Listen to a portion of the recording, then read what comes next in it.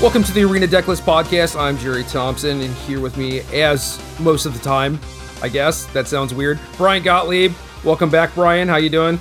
Wow, the ribs. I missed one episode out of the last, I think it's like 120 or something like that, and now I'm completely undependable. And you never know when I'm going to take a week off. You kind of missed two, to be fair. Yeah, I guess that is true. 2 episodes. But I'm back now, and I'm excited to talk about Magic. And they say absence makes the heart grow fonder, Gerald, and I hope all of our listeners didn't realize that they hated me in the interim while I was away and are now happy to hear my dulcet tones once more. I don't know, man. If you check the Discord, a lot of rage out there. Well, I don't know. We just had one snafu today. Anyway, fun times. Life is good. We're both staying busy. We had the MC in Richmond last weekend. That was something else. And SCGCon this weekend, which should be fun. Yeah, 2 big events. The first one didn't go all that great for you. You were, I think, in round 2 in an altercation with Cedric Phillips, right? And you were removed from the tournament area, I'm pretty sure is what I heard happen. Oh, good God. So I 0-1 dropped the tournament. It didn't even take that long. I think maybe like 5 rounds later, people were talking about how I got DQ'd and people were making up stories. So that was interesting. Oh, you mean that didn't happen? I was 100% sure that was actually what went on. Yeah, you're not helping, Brian.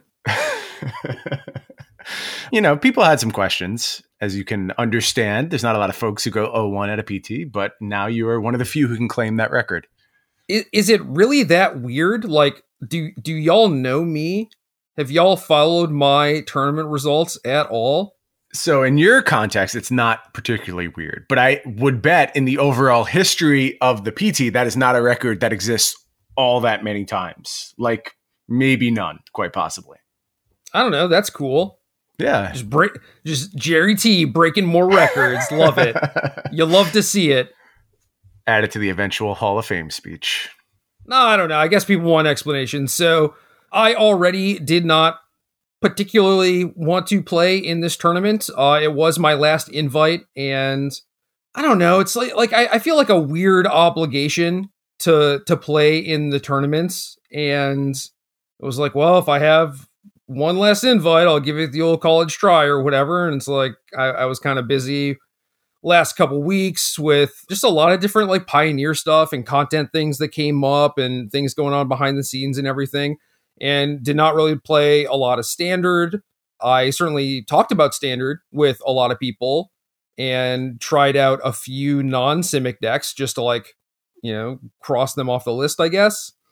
And definitely did not draft because I don't really enjoy drafting. It doesn't really help with the content that I produce or anything. So I was not super prepared, but I felt well prepared, you know? It was one of those things where it's like, I haven't actually been in the trenches myself, but I have been talking to a lot of people and reading things, and it's just like through osmosis, you know? I believe it. I've prepared for PTs that way and have gotten to a reasonable place. So it's something you can realistically do, but it sounds like your focus was just on other things heading into this tournament. That's fine. You wanted to make good Pioneer content and talk about what our listeners want to hear, and felt like the best use of your time was focusing on that stuff. And I'm sure our listeners appreciated that a whole lot.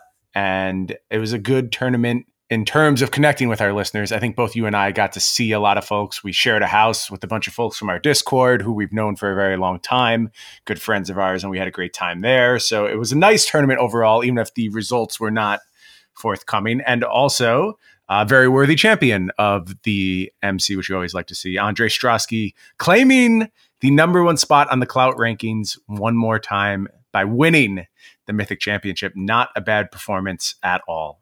Yeah, he's back, baby. All right, rewind. We're coming back to me because I didn't really finish my explanation. So, okay, sorry, I cut you off. No, it's all good. It's all good. I talk about Andre instead of me. That makes a lot of sense, actually. But yeah, I don't know. I drafted a pretty reasonable deck. I opened a Rankle and then just kind of put my head down, stayed in mono black, got a lot of decent rewards, played a pretty reasonable round 1 match, just ended up losing, and was just like, you know what? This is not for me. I'm out. I knew that there was going to be a lot of Simic mirrors, and while I don't normally shy away from mirrors, this is one that is like, I don't know, like kind of frustrating, I guess. It's like if they have Goose and you don't, or if they have Oko and you don't, things just kind of spiral out of control. And I think the Sultai deck certainly looked very good. They just annihilated the non-food decks and then did pretty well in food mirrors. And I mean, I imagine things are going to get banned or whatever, but it's like, yeah, they probably broke it, which is pretty rad to see, even in a format like this. But yeah, it was just like, yeah, I'm not really feeling this tournament. And I just, went and sat in a corner. Did I have my computer on me this day? No, maybe I had like Austin bring the computer later or something. Shout out to Austin Cook. And yeah, I just sat in the corner and just like hammered out some work stuff, solved a bunch of problems. It was great. I felt great about my day. And then people started telling me that they heard I got DQ'd. And it's like, all right, that's weird. So kind of put a damper on things, but no, overall, I don't regret my decision. I think I spent my time pretty wisely. And I don't know, it's also kind of weird because they're like, they made some announcement that if you had like X status during PT Barcelona earlier this year, you're qualified for some other stuff. And since I left the MPL, I don't really know what my status was like. And I guess actually now thinking about it, I was like, oh, I'm pretty sure they paid for my flight. So like maybe I had status, but I think that might have actually come from the Team Series thing. So yeah, maybe I am just off. Well, that will be an interesting question to answer when this next MC rolls around. We'll see if you are qualified or not. I mean, you've been playing... I don't know. You've been playing MCQs like you aren't qualified, right? Yeah, I mean... I guess everyone has, because they only announced that this weekend, so that's not... Right, so they announced it this weekend, and I played in Modern MCQ to play with Devoted Druid, just to make sure the deck was as bad as I thought it was, and it was. So that was good. But, yeah, it was just one of those situations where Scott Larrabee was like, if you come up and ask me individual questions, I'm not going to answer them because I don't want to talk to 500 people. I know that basically none of y'all know whether or not you're qualified, and we'll post that stuff online at some point. Okay. So it's like, all right, Scott is telling me not to ask him if I'm qualified and that the information for whether or not I'm qualified is anywhere. And I had all these people asking me if like they could play in the PTQ, if they should play in the PTQ. And it's just like, just play, because like they're literally telling you that they're not going to tell you if you're qualified or not, Right. I think it's hard to hold anyone accountable for that decision in that scenario. Yeah, man, I don't know. I used to enjoy competing a lot, and it gave me some sort of, self-esteem boost, or like it was tied to my sense of self-worth or whatever. And it's just like, I don't really have that. I don't really need it anymore. And I've felt this way a lot, even just over like the last decade and a half, where I conceded to a lot of people like pretty deep in tournaments because I felt like it mattered more to them than it did to me. And obviously there's like a lot of weirdness there where it's like, well, does it actually matter to them if I concede and then they didn't like quote unquote earn it or whatever?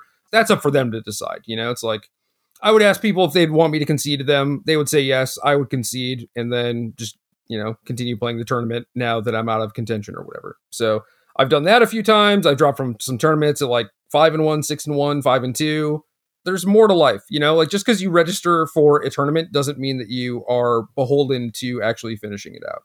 Look, I am all about shaping your relationship with Magic in the way that best suits you. I think it's the key to longevity.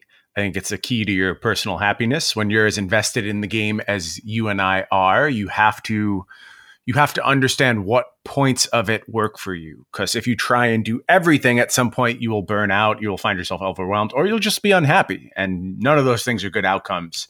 So you really honing in on exactly what you want to do in this space. I rib you about it sometimes. I give you a hard time, but ultimately I do support you engaging exactly how you want to in the way that's best for you. And I have done the same thing for a very long time. It would be very hypocritical for me to question the way you're going to go about the game at this stage of your career.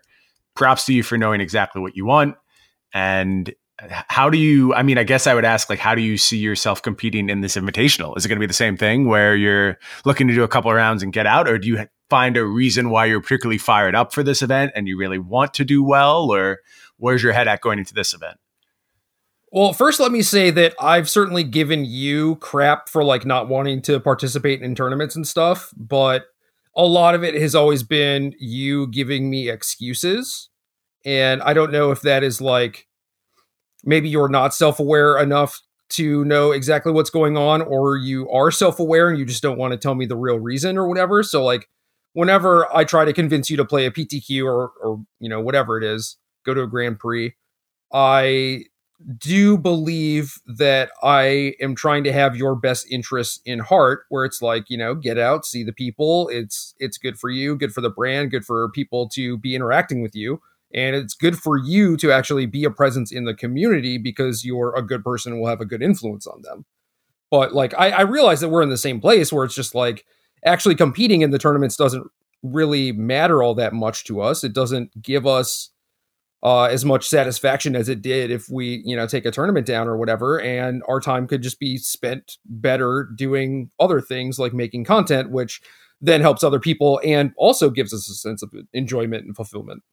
Right. I think I also just want to add a caveat to that is like, while my performance in an individual tournament may not have a lot of bearing on how I feel about myself and the things I'm trying to accomplish, finding the right deck for a tournament definitely does. Like that is something great. I will always care about. And the fact is I would, in most instances, rather give the right deck to someone else than have it for myself. Like that means more to me. And in fact, leading up to this invitational, I tested both these formats a bunch and tried a bunch of stuff and really tried to find some good options. And I always knew I wasn't playing. There was no chance I was going to be participating in the invitational. And I think I succeeded pretty hard in one of the formats. Second one, not quite as sure. But yeah, I think it's just knowing like what sparks you, what gets you going, what you really want to achieve. And as far as like my opting out of various things, sometimes it's just easier to be like, oh, I have this going on, than to say, I don't think this will make me happy right now because I could instead, spend time with my wife, or because I don't want to be around people right now because I'm a little burnt out. And it's just easier to drop excuses sometimes, I think. And we all do it, but maybe that's poor communication. Though. No, you're right. Like I'm replacing what is a very valid excuse with like something else a lot of the times. And I think you're like, oh, I don't have cards or whatever. And it's like, yeah, I have the full 75. Like, come on, man. Like I will run you out of excuses. Just tell me what's really going on. Like that's basically all I want to have happen. Sure. And I think we have conditioned ourselves to approach these type of issues in that way a lot of times because the way people talk with each other, there's just not a lot of frankness a lot of the times. We mask a lot of what's really going on, especially when it comes to our own happiness and our own perceptions of things. And sometimes it's just a lot easier to just be like, nah, this isn't for me right now. I'm not feeling it. I'm going to do something else. Well, I caught a lot of the opposite of that this weekend where people were like, why would you do this? I would never do it. Therefore, you should never do it. And it's like, how about you try and think about what's best for me and what I want? That would be cool. What a strange and novel idea that would be, right? Yeah. So I think with your situation, and we're so far off topic, but I do think this is interesting. I think with your situation, there's a tension in the fact that so many people try so hard to achieve what you have. And there is a little bit of sting, I think, to people sometimes where they would do anything for that opportunity and you're not interested in it. And that's not to diminish the way you feel. It's just, and I don't think people are consciously doing this. I think this is a subconscious thing that they do when they push you to try and participate in these type of things. And that was the next thing I wanted to talk about, actually, because in my mind, and I've been thinking about this a decent amount because of the sort of backlash that I've gotten from stuff like this, where it's like, is it just because of like a place of privilege with me, where I am now at a place where I don't feel like the PTs are a big deal.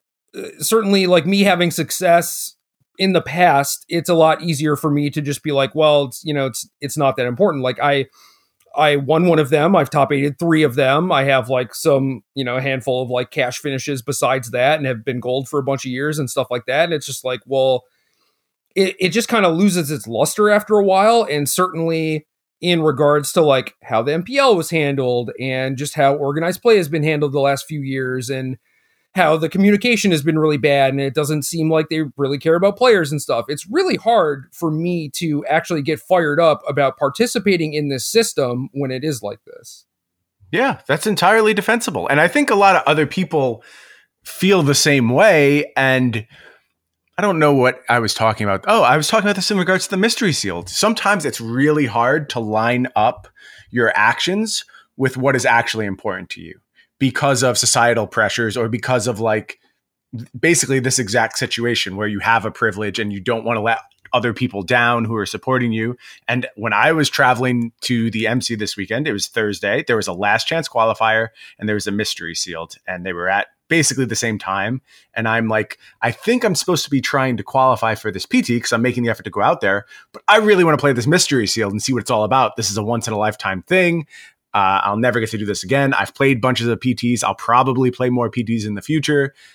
I need to focus on what's important. And I had to talk myself into doing the thing that in my heart, I knew I wanted to do. I still had to fight through all these layers until I could get to that place. And if you asked me, I would have told you to play in the mystery sealed. Right. And a lot of people did. And I could tell they were looking out for me and they were thinking my own best interests. And I appreciated that. It was really good advice I got from a lot of people. Good. Because like you said, it's a once in a lifetime thing. And if you were there, if you were in Richmond, like, you could feel it, you know. Yeah. It was very it was just very similar to like the Hunter Burton Memorial every year. I found like the energy to be very similar to Command Fest too, where it's just like people are enjoying Magic and there's no like bad beat stories. There's no people like really bummed out that they missed qualifying by like half a percentage point in tiebreaker or whatever, you know. It's just like all of the sad garbage that is associated with high level Magic was just gone and people were just having fun, man. And it's just so rad. Yeah, it was awesome. And it wasn't like you say that, but it wasn't casual people engaging with it in that way. No. And that's not like a diminutive label. Don't take it that way. You can engage with the game however you want. But I mean, I was just playing PT player after PT player throughout the rounds. Like I played round 1 against Oliver Pollock-Rotman, and then my next 2 opponents were both playing the PT the next day. It's just playing for the love of the game and really appreciating something unique. And you could feel it in all the interactions. Like everyone was just stoked to see these new, I guess not new cards, in some cases new cards when it comes to the test cards, but this new packaging, this new exciting way to play Magic, everyone was really into it. Yeah. And Oliver and I had a few conversations this weekend where he's gone from like pro player to vendor to, oh, like I kind of have this itch, you know, I'll go play in a few GPs instead of vending them or whatever. And then he kind of like qualified randomly and he's like, no, cool. Like I'm excited to play like a pro tour a year. That's about as much competitive drive as I have left in me. But like the rest of the time I should just probably be making money, you know?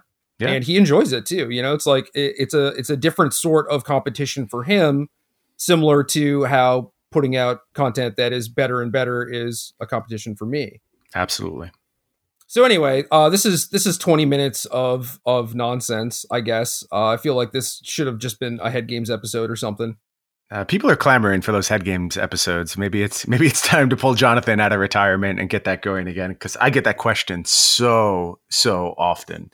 It's crazy. Probably more people talk to me still about Head Games than do about this podcast, and it blows my mind. Well, it's because Head Games is gone, probably. Right, because we took it away from them because they're angry. Right. They know that this podcast is going to show up every week. Right. Anyway, Andre is gas and talking about mental game and where your head is at and stuff. I mean, at one point, maybe 2 points, he was thinking about retiring. He was done.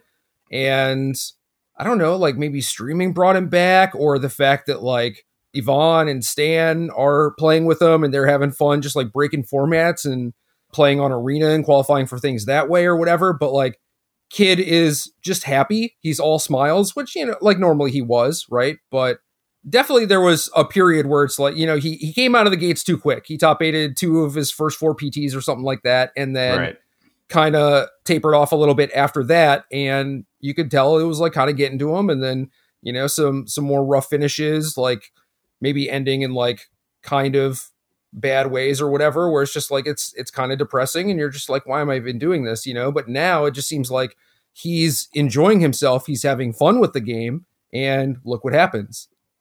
Yeah. It makes a huge difference. The way you engage with the game can often dictate your successes. And that sounds a little new age-ish, and like, obviously you still have to play the cards, but you find the focus that you need to succeed at this level when you're really enjoying yourself. And like you said, I got the sense that he was really enjoying himself. I'm very happy for Andre. I hope he keeps it going. I hope he ends up with that MPL spot and this just all comes together in the best possible way for him. Yeah, it's kind of storybook too, where when he was a kid at his first PT, he introduced himself to Paulo and was like, dude, you're my hero or whatever. And then he gets to beat him in the finals. Like, that's perfect. No, it's awesome. And awesome story. I love Andre to death, and I'm not sure whether or not I'm actually rooting for him to make the MPL because I don't want the same thing to happen. Well, you want him to have the choice, though. Like you want the best possible outcome for him. Yes. But I feel like if we get to see him like continuing to have that fighting spirit, maybe like a near miss, put him in rivals, get to see him crush rivals, like that's a good storyline too. Sure. That's kind of like selfish, you know? It's like I want to see people like Andre who have that drive to succeed actually get there and do it. Like it is just a good story. And I mean, certainly he deserves MPL. Like he is a absolute world-class player. He is very, very good. And also, you know, like you've been talking up, like the clout rankings, right? Like his deck selection is just on point. Mm-hmm. And yeah, he's world-class, man. Like he should be in the MPL.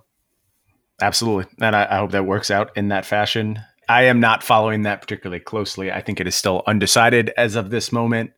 Let me know when we can breathe a sigh of relief and he has locked up his invitation. Yeah, there's like an arena MC left, I think. Right. And who knows who gets invited to the arena MC. I don't know, man. Okay. Anyway, yeah, Paulo and Andre both playing Simic Food. Deck I registered is like pretty similar to theirs. I think I had some cool things with my deck, like very small things, but you know, maybe their list was a little bit better. They had more Aether Gus than I did. And I don't know, that card's fine, but it hasn't really impressed me as far as like a mirror breaker type of thing. So I was just like, I can get by with fewer copies of these, but it is cool seeing that, like, you know, I didn't play Standard for 2 weeks and registered the deck that is pretty close to the one that won the tournament. Sure. Yeah, it validates your process. Very nice to see. I mean, where does Standard go from here? Any predictions as to something's happening on Monday? Is that just a foregone conclusion at this point? Nobody doubts that. Ban it all. Just burn it all to the blow ground. It up. Start over. Yeah, I wouldn't hate that at all. Scorched earth, man. Let's just ban, I don't know, 10 cards. I would love that. I really would. I think things just got out of hand at some point. It feels like we need a pretty hard reboot when it comes to Standard, for sure. Yeah, I don't know. I mean, the number, right, like 69% of players playing Oko in the PT in some form or fashion is just completely absurd and unprecedented. I don't think that even tells the story of how bad it is, though. That's the whole problem with that number. Do explain. Well, so there's other issues. There's like the consistency issue with Once Upon a Time and the one drop accelerants being super meaningful and the repetitive game states and the fact that every single deck is just this stupid Rube Goldberg machine. Like, I don't want to put together all these finicky pieces and have that be the only realistic way to play the games. It's all about these really tiny micro decisions on every turn, especially when you come to like the Sultai food strategy, Sultai cat. The triggers and the interaction is just like stuff like that is fine in small doses, but every single match of Magic feels that way. There was an unprecedented number of draws in this tournament. And I want to know the numbers on that. I saw them. I think it was like the most since PT New Orleans in 2005 or 6 or something like that. It was a very, very high number. I think 59 draws before there were intentional draws even in play or something like that. That was the Tinker PT. How is that possible? That might not be the right one. I'm very generally speaking about the information I saw on Twitter. I think, what's the Twitter account that always tweets out the Pro Tour information? Like AJI. Do you know which one I'm talking about? I'm going to look it up so we don't butcher it. I know that this person was in Denver. You know what I'm talking about. This person was in Denver and I think also in Richmond. And I want to meet this person because they are just a delight. Amazing. They do a tremendous amount of work for the PT scene and keeping track of all this information. Here it is. AJLVI is the Twitter account. There it is. And I think this is the account behind the ELO project, right? Yeah. Oh, and I'm not following them for some reason, so I'm going to fix Idiot. Follow them right now, first of all, is step 1. Step 2 is check this out. And there is discussion, I believe, on this account about the number of draws in this tournament. Here it is. This is a tweet that says there were 59 draws this weekend, the most since Worlds 2005. where there was 79. That event had 18 rounds of Swiss. You have to go back to PT New Orleans 2001 for a smaller PT where there was 61 draws at that PT. They also talk about the no draw streaks that all these players had, and this PT finally ended them. It should not count. Yeah, kind of shouldn't. And like I said, I think multiple issues going on right now with Standard. I would love a Scorched Earth approach. I don't know if that's what we're going to get, but my fingers are crossed for dramatic changes on Monday, because I usually make the best out of every format.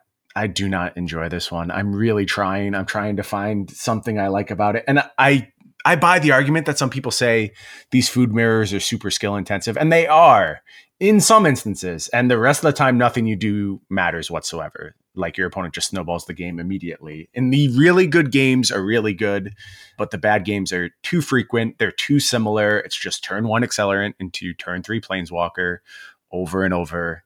And I'm just done with it. I'm done with the 3-mana Planeswalkers. I'm done with 1-mana Accelerants. I am mostly done with Once Upon a Time. I want something fresh. Yeah, I'm in for that. I mean, I do think that there is something to be said for appreciating like all the micro decisions and stuff like that. But certainly like in Legacy or Vintage or whatever, it's like you have a bunch of micro decisions, but the game is over on turn 4. Mm-hmm. And that is manageable. Yes. Having the games be about micro decisions is a huge barrier to entry. So should not really be applicable to Standard just in general, but also in games of Standard where games typically go on longer, this is just unacceptable. Right. I'm right there with you. So I appreciate it from just like a technical play standpoint. Like it is really cool and really impressive to see people manage these game states perfectly, but sure. It's too much, and you know something's going to happen. Something's going to change. I don't know what it is. I don't really see a point in actually discussing it or talking about it, because there's a lot of different branching decision trees that could happen. Right. So we'll just have to wait and see. Yeah, time will tell. I do have looks like a tournament on Tuesday for Twitch Rivals. I'm pretty sure I'm in this tournament, and that is the day after ban announcements, so that'll be kind of a quick turnaround, figuring out exactly what the best deck will be. We'll see how that goes given what happens, but should be a lot of fun. I like getting first crack at new formats for sure. Well, man, am I supposed to sign up for this tournament? Like, I probably already missed the boat, but yeah, you missed it. I literally messaged you when it went live and told you to sign up for it. I don't know, you told me to sign up. You didn't tell me that we could be like competing in it together. What? I don't understand. What did you didn't think I was going to participate? Yeah, I don't know. I thought you had something else going on. I'm going to register anyway. Maybe they'll pick me. There is an alternate list. Sure. Get yourself on the list. This says attendees 372. All right, I'm number 373. Nice. Let's see if I do it. Well, I've got my fingers crossed. Are you for excited? Hopefully we'll be able to figure it out together. You got a little sweat going. Isn't this nice? I'm excited to play. I mean, I don't think you're going to get to. If you do, that'll be nice. I have my own sweat to worry about for the time being. I tried to get you in. You weren't responsive. You're dead to me now. Oh, dude, that's harsh. All right. Do you remember my MTGA screen name from all of our Brawl challenges? No. Why would I know that offhand? No, I have to look at mine every single time I register for one of these things. Oh, sorry. I guess I can't register. All right. You tried. Man. Talk about me making excuses. Your excuse is you don't know your MTGA name. No, I mean, my excuse before was like, it just didn't seem like it would be fun. But like, if I could hang out and chat with you in between rounds, that's a game changer, That's like the actual social aspect of Magic, right? Sure. And I think new formats are fun, too. Does that not play? No, that checks out. Right, but it's not fun if I'm just sitting there by myself. I promise you won't be alone, Jerry. I will take care of you. Well, now I know that. I'm going to continue regging for this thing. Let's talk about Modern. Okay. Let's talk about why we're talking about Modern. SCG Con, baby. Correct. Both of us headed there. You to play, me to cast. But very excited for this tournament, which will be the big stage debut of Pioneer. Yeah, I am super excited about that. So you asked me at some point, like, what my headspace was like, right? Do you want to... Yes. Ooh, it says registration limit reached. Oh, I can't even register? I'm sorry, Brian. Too late. It's okay. We'll get him next time. 372. maybe I might do the awful thing and just message Frodan directly. Trying to cash in those clout points. I'm trying. I don't know. It's funny because so I went out to dinner with Brittany, MTG Nerd Girl, and some other people on Thursday, and she was telling me about this tournament, and I was like, oh, like Frodan messaged me to like, ask me about, just tournament structure sort of things. Like if there was not a ban list update, like whether or not they should play the tournament with their own enforced bans or whatever, if people would like that sort of stuff. But at no point did he tell me that I should register for the tournament. I guess you're not welcome in this tournament, Gerald. You just wanted your feedback. You're not supposed to be participating in it. Didn't think your clout rating was high enough presently. So, well, no, it's weird, right? Because I don't think he's just DMing anyone, right? I played one Twitch Rivals like a year ago, but clearly he values my opinion for some reason. Right. So you would think that maybe he just thought that I wasn't interested, which given my history, like is a pretty reasonable assumption. Right. Anyway, maybe he thought you were just going to 0-1 drop the Twitch Rivals as well. So I'm not doing that. No. So last Twitch Rivals, I actually got mad because people were dropping like, yo, they're paying you to show up and play in this tournament and stream it. Like, right. It can't just drop, right? Like if that is, I said that if it wasn't explicitly in the rules, which it wasn't, then it should be. Like that should just be the expectation. I don't care if you got mana screwed, you're here to work. Yeah, fandom, basically the expectation is you play all the rounds. And I think that's completely reasonable. Just maintain the structure of the tournament, give props for being invited to something really cool, and give your tournament organizers a good solid product that they can put on. Right. You're paying for the advertising, like the least you can do is be thankful that someone is like an outside organization wants to come into Magic and spend their money here, right? Like help them out, do your job. Yeah. And I just think as Magic players, like emphasizing the fact that we are a good group to work with, like you can do good esports products with us as your players is an important thing for these organizations to see. Like you should make that very clear. Yeah. And I mean, Frodan is messaging me for free advice. I will give it to him 100% of the time, whenever. Yep. I'll check my DMs, and if I have 5 DMs from, even acquaintances, right? But I see Frodan, like I'll make it a point to respond to his because it's likely a business related question. It's like sure. I have respect for that. Anyway, and sorry all the folks who are just lingering in my DMs. I apologize. But my headspace for the Envy, I love the Envies, dude. I like playing against these people.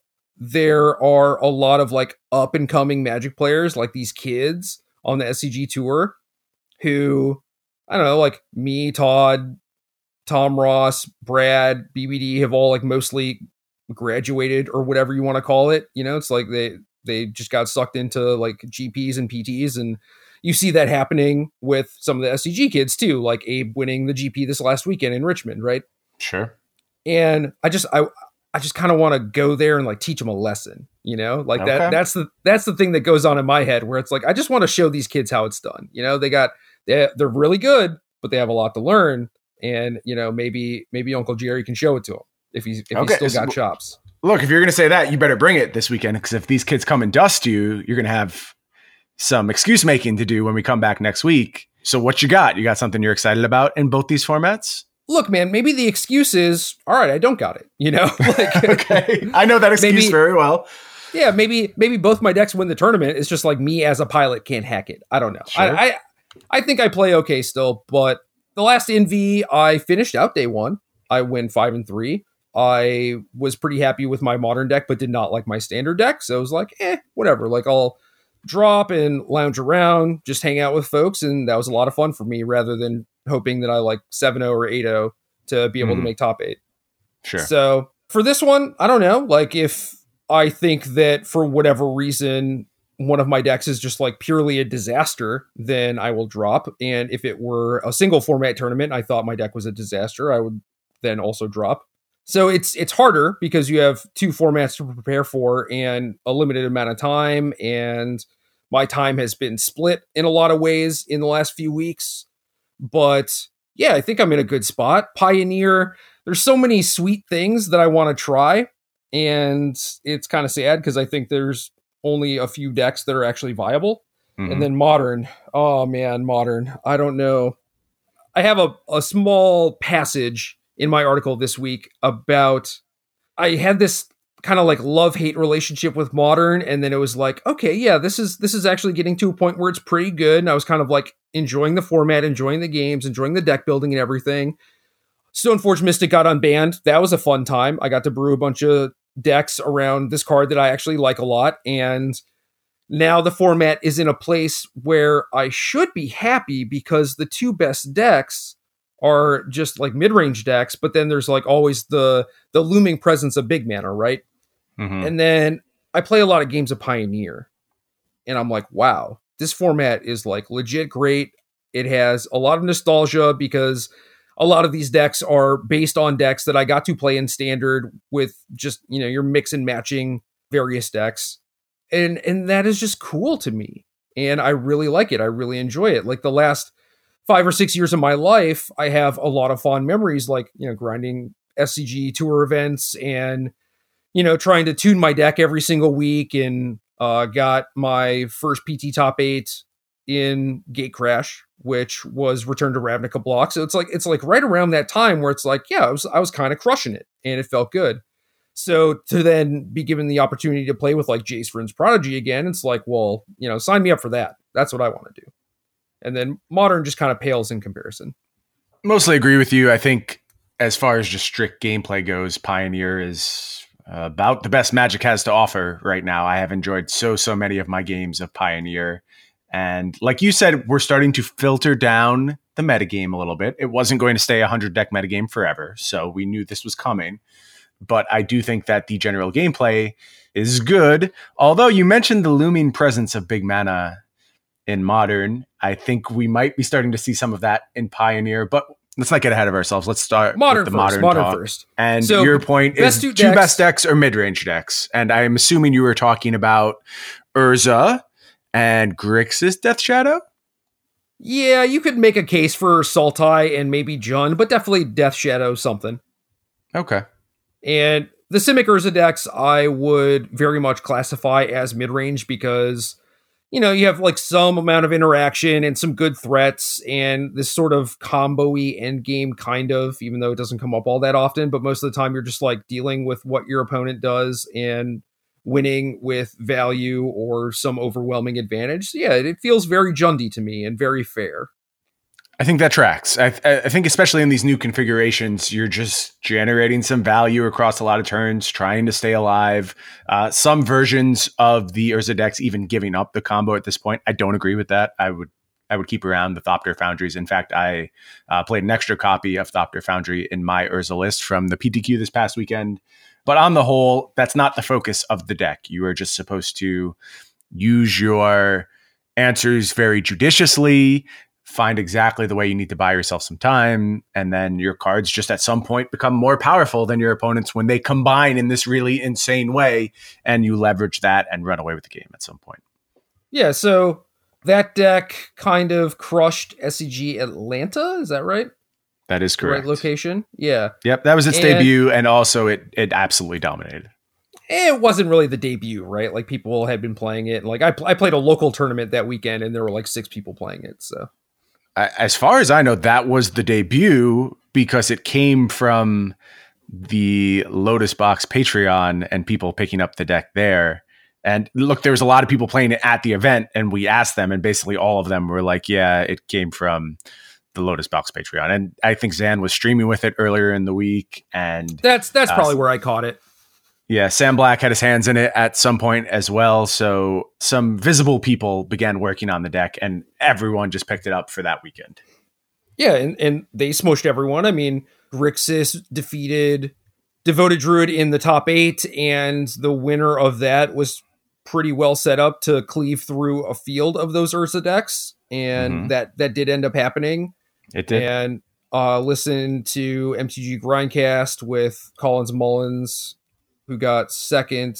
And yeah, he said that Druid was a bad matchup and like Shadow's close and stuff. I mean, I think that Shadow's probably a little bit worse than he's giving it credit for, but like also a fine Magic podcast if y'all need more things to do on your commutes or whatever. But Yeah, the deck seems very good, and especially for an SCG tournament where you know that all of the SCG big ringers are going to be in attendance and they have an affinity for this sort of strategy. And there are definitely a lot of people in attendance who are following the SCG tour and what's going on and what decks are good. And that's basically been like the only place for Modern in the last few weeks. So I would imagine that if they don't find something better, a lot of the Lotus Box people will just be playing it. And certainly just a lot of the random folks will be playing it too. So it might actually just be the most popular deck in the tournament. I think that's reasonable. So what you doing with that information? I think the clear point going forward is you can just play Grixis Death Shadow. Seems to have a fine matchup. Seems to be a totally fine Modern deck. The things that generally gave it a really hard time have started to be squeezed out of the format a little bit. I'll also point to the fact that Amulet on the SCG Tour is very widely represented. Grixis Death Shadow has found a very good Amulet matchup with its recent configuration, so that's another point in your favor.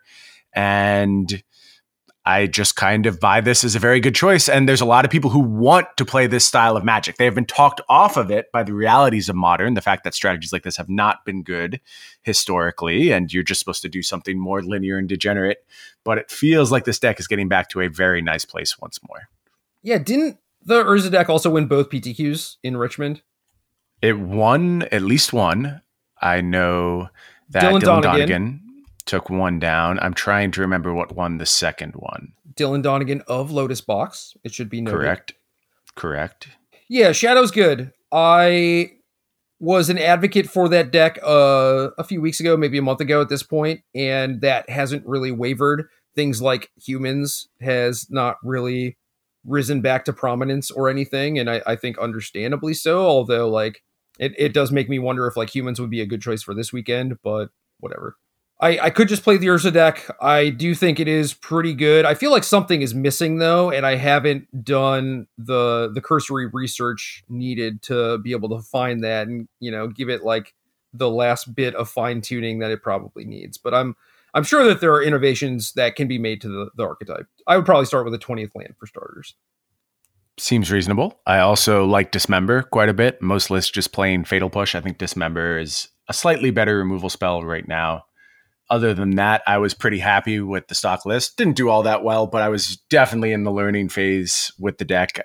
That was the first games I ever played were when I sat down for the PTQ, and there were some things I had to learn. I was happy to get those out of my system. Feel like I understand the deck much better now. And I think it's just good. I don't think it's like problematically good. I think there's very reasonable adaptations you can make to target the strategy. And that's what I would be doing if I were playing the Invitational. I would be looking to go over top of these Urza decks in a lot of ways. How about you? Where are you at going into, what are we, about 2 days out now? Yeah, you would not just want to try and play the best deck?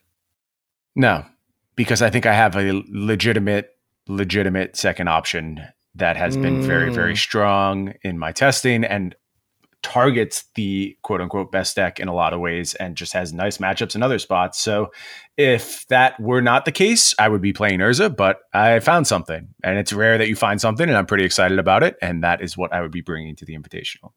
Cool. Yeah. Hearing you talk about it now, I feel like, oh man, maybe you're going to save me from doing what I typically do in Invitationals where I don't top 8, and even some of the ones where I do top 8, which is play the absolute best list in one of the formats and then just like some garbage notebook brew in the other format that just train wrecks my tournament. So the Modern deck that I was planning on playing, and I am going to write about it, so it'll be up on Friday on Star City, is basically Sam Black's Sultai control deck, except with a clock. It's a novel concept, but hear me out. I think so. You're saying you actually want to win games of Magic? I'm very confused. I prefer to let them drag out in perpetuity. No, I don't want to win games, but I do feel like it's a necessary evil. I see. So that's just one of those things where it's like, well, I mean, if I wanted to make this deck better, this is what I would do. So I guess I'm doing it.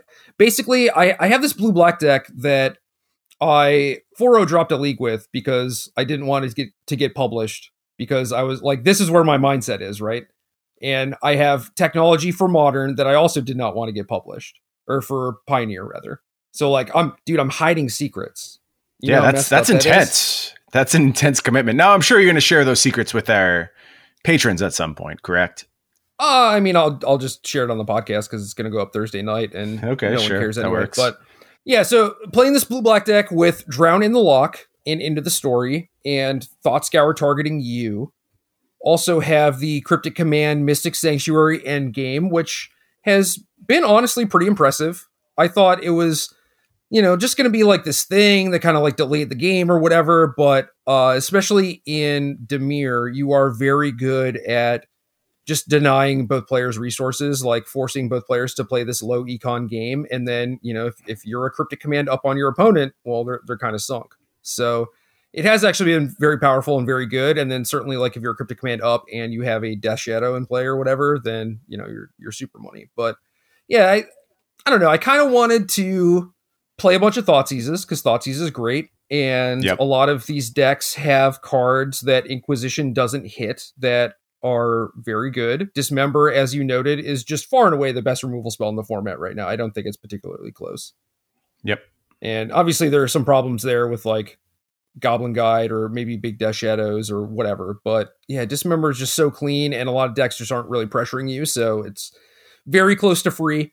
And it just at that point, it was like, well, I want to play all these cards that are good with Death Shadow. Why am I not just playing Death Shadow? And then thinking about the games of Death Shadow that I've lost and, so on and so forth. And I just kind of ended up like shuffling these two decks together where I have a thing that is very good, but at the same time, I think can be iterated on. So I'm kind of looking at that in my spare time as far as like, should I add a color or like, is this even the right counter suite or how many cantrips should I play and stuff like that. And then the biggest thing is like, is Death Shadow even the right card? Like maybe I could trim down on Dismember and Thoughtseize and Watered Grave, despite how much I like those cards and how much work they do for the strategy and in the format in general, and just play like Brazen Borrower or Tasigur or something. That's interesting. Tasigur in particular is a card that it's made me sad how quickly that card has fallen off the radar. I think it's extremely powerful. I played it a little bit in Pioneer and had my love for Tasigur renewed, especially when you play, like you mentioned, low econ games where just you need this one thing that's going to generate value at some point, and you find it with Tasigur and it just runs away with the game. I like having access to that, but I guess it really depends what you believe the metagame will be doing. If you think you can freely give up your life total, then there's no question that Death Shadow is the most powerful creature in the whole format. Now, that gets checked when those conditions are not met. And when your life total does matter, things get a little scary. Right. And well, even back to the first point where it's just like, oh, Death Shadow is like the best threat or whatever. It's like, well, what if I'm not jamming it on turn 2 and I can't play it until turn 3 or turn 4? Does that move the needle? Because I'm playing a deck that is trying to play a longer game, and I have cards that are more likely to trade 1-for-1 with my opponent rather than having like Inquisition, Stubborn Denial, and, Fatal Push, Lightning Bolt, whatever your extra removal spells are. Like all those cards don't necessarily line up all the time, and you can end up being on a low life total and just drawing like a Street Wraith or a Bauble that's a little too slow, So like I'm playing a little bit more power, and with that, I don't play Street Wraith. Okay. Is that bad? It hasn't been bad. I mean, like... It's weird. It's definitely weird, but like, look, this is how you move formats forward. You try things that people haven't tried before, and if you have been able to cast your Death Shadows with... Basically, it's all about mana usage. Like, if the fact that your threat only costs 1 mana is super, super important to you. And I don't think you can just switch to Gurmag Angler in that situation, at least not like max Gurmag Anglers, max Tasigurs, because like you said, your goal is Thought Scour your opponent. You need to turn on your Drown in the Loch, at least in the early game. Now, at some point that will change, absolutely. But it's a vulnerability that you're not super thrilled about introducing to yourself. And if all these boxes are checked and this is just the way you have to proceed and you have to be filling your opponent's graveyard, then Death Shadow seems pretty clear to me. Brazen Borrower is interesting, and maybe that card is still underplayed in every format right now because you do still get to leave open mana, you get a utility spell, and 3-1 in the air is meaningful clock, absolutely, especially when you're dealing with fetch land, shock land, mana bases. That clock will come very quickly. Yeah, Borrower's good. I think it is like not straight up, but it is better in a lot of instances than Vendilion Click. And maybe that doesn't say much because Vendilion didn't see a lot of play or hasn't seen a lot of play, just like a copy here or there. But right. Yeah, Borrower just giving you something to do with your mana at all times. It's like, oh, I really didn't have anything to do with this excess spare mana, and I get to set you back a decent amount. That's great. Agreed. Right there with you. And you should just be attacking with that card anyway. It is helpful reminder text. It is not downside. Does not want to block. But yeah, back to the Thought Scour thing. There are certainly hands where you have Thought Scour drown in the lock, and it's like, well, this is an easy choice, right? I just hit you. And then if you have Thought Scour Gurmag Angler, it's like, okay, well, we're going to trade. I'm going to Thought Scour myself, play out this 5/5, and then if they're playing like Primeval Titan or some expensive spell that I'm going to need to counter, maybe I'm still better off just Thought Scouring them and waiting on the Gurmy or whatever. But sure, the deck has 11 fetch lands currently, a bunch of cantrips. You're not turboing out on turn 2 necessarily, but yeah, like turn 3, turn 4 is perfectly reasonable. And by slowing yourself down by a couple turns, you are just picking up things like Counterspell, Doomblade Split card, and you're just playing a slower game that tops out at like Cryptic Command and Into the Story. Like, you can go super long against people, and I don't know, just playing against things like Azorius Control. It's just like, it used to be a tough matchup, and it's just a joke now. I don't think that deck exists right now. It's for not. What it's worth, it doesn't. But I understand what you're saying, and I think against Urza it'll matter a lot as well. Right. And that's another one where it's like they're going to board in a bunch of like Veil of Summers and Mystical Disputes and spot removal spells, and you're just, like, you're not planning for it necessarily, but you're just going to have to play a long game against them because all of their cards trade with you very cheaply. They have a lot of good defensive measures against things like Death Shadow with Oko and Engineered Explosives and stuff, and you do need a way to kind of go over the top of them, even though they have the Thopter Foundry combo. But like, if you have a couple ways to break that up, like some additional counter spells or whatever, then I think you're actually fine. And I don't know, my first match in the league that I 4-0 dropped was against Ely Cassis, and he wasn't playing like the Fair Urza. He was playing normal 3-color, 4-color Ely Urza things with Mystic Forge and stuff. And like, that matchup just felt so easy because I had so many answers and I wasn't pigeonholed into this role of being a tempo deck, but I can still play like a tempo deck. Right. Love the strategic flexibility. One of my favorite things. And it's hard to instill that in modern decks. So like, if you have done this successfully, I think you've done something very interesting for the format. That's not something we see a lot, these split role kind of decks. You're kind of pigeonholed into playing one ways a lot of the time with your modern deck. Either you're linear and you're just doing this one thing over and over, or you're building to a very specific end game. You want things to look exactly like this, and then you will find the win from that position. But this is a little bit more flexible, a little bit more versatile, and would be fun to have something like this added to the format. Yeah, I think the deck is good. I mean, I did beat up a bunch of opponents, and maybe they didn't really have any idea what was going on or how to sideboard. Certainly, that matters. Yeah, I hate when people ignore this equity. There is equity in deception and people not knowing your plan. Right. I mean, if you sideboard like, oh, I'm a fish deck, right, and you need just a bunch of spot removal, and then I start casting like Cryptic Command Into the Story, like, you're dead. You lose. Yep, absolutely. So I will likely pick up some equity there, and I do like the deck. I do think it's good. I don't think I like snapped it in half, but it's possible I did. I don't know. Well, you've given us something very interesting to watch in the modern rounds of the Invitational. I suppose I have to spoil my deck as well now. You do. I'm not playing, so this is much easier for me. I do have some friends and colleagues who will be playing the deck and are also quite high on it. You and I started talking actually last week after the bans hit Pioneer, and we were just like, what does a mono green devotion deck look like in Modern? And we started working on it a bit, and none of the ideas were really coming together. We were super focused on Nissa, and then for a while I got derailed with Freed from the Real, and things were just all over the place. Nothing really felt all that good. And then I found this new package where I needed to find the way to get away from Nissa because I was so underwhelmed with that card. And it turned out to be Wistful Selkie, which is not what I expected, but now my Nykthoses are just always good. They're always producing huge amounts of mana. I'm leveraging Vivien extremely well at this point, with sideboard options going up to Craterhoof Behemoth, which is just stealing games all over the place. And it's hard to really understand how much damage a Vivien represents at this point until you've played the deck a bit. But assuming you have like some mana production online with a Vivien in play, there's spots where you're like say you have Bird of Paradise, Burning Tree Emissary, right? A garbage battlefield, your opponent has interacted with you in favorable ways at that point, and you're not really doing anything. And then you play a Vivien, and you plus that Vivien, and Burning Tree Emissary attacks for 4. And then on the next turn, you minus that Vivien, go get a Craterhoof Behemoth with just Birds of Paradise, Burning Tree Emissary, Craterhoof Behemoth. That's 18 damage, and you pulled 22 damage from basically absolutely nothing.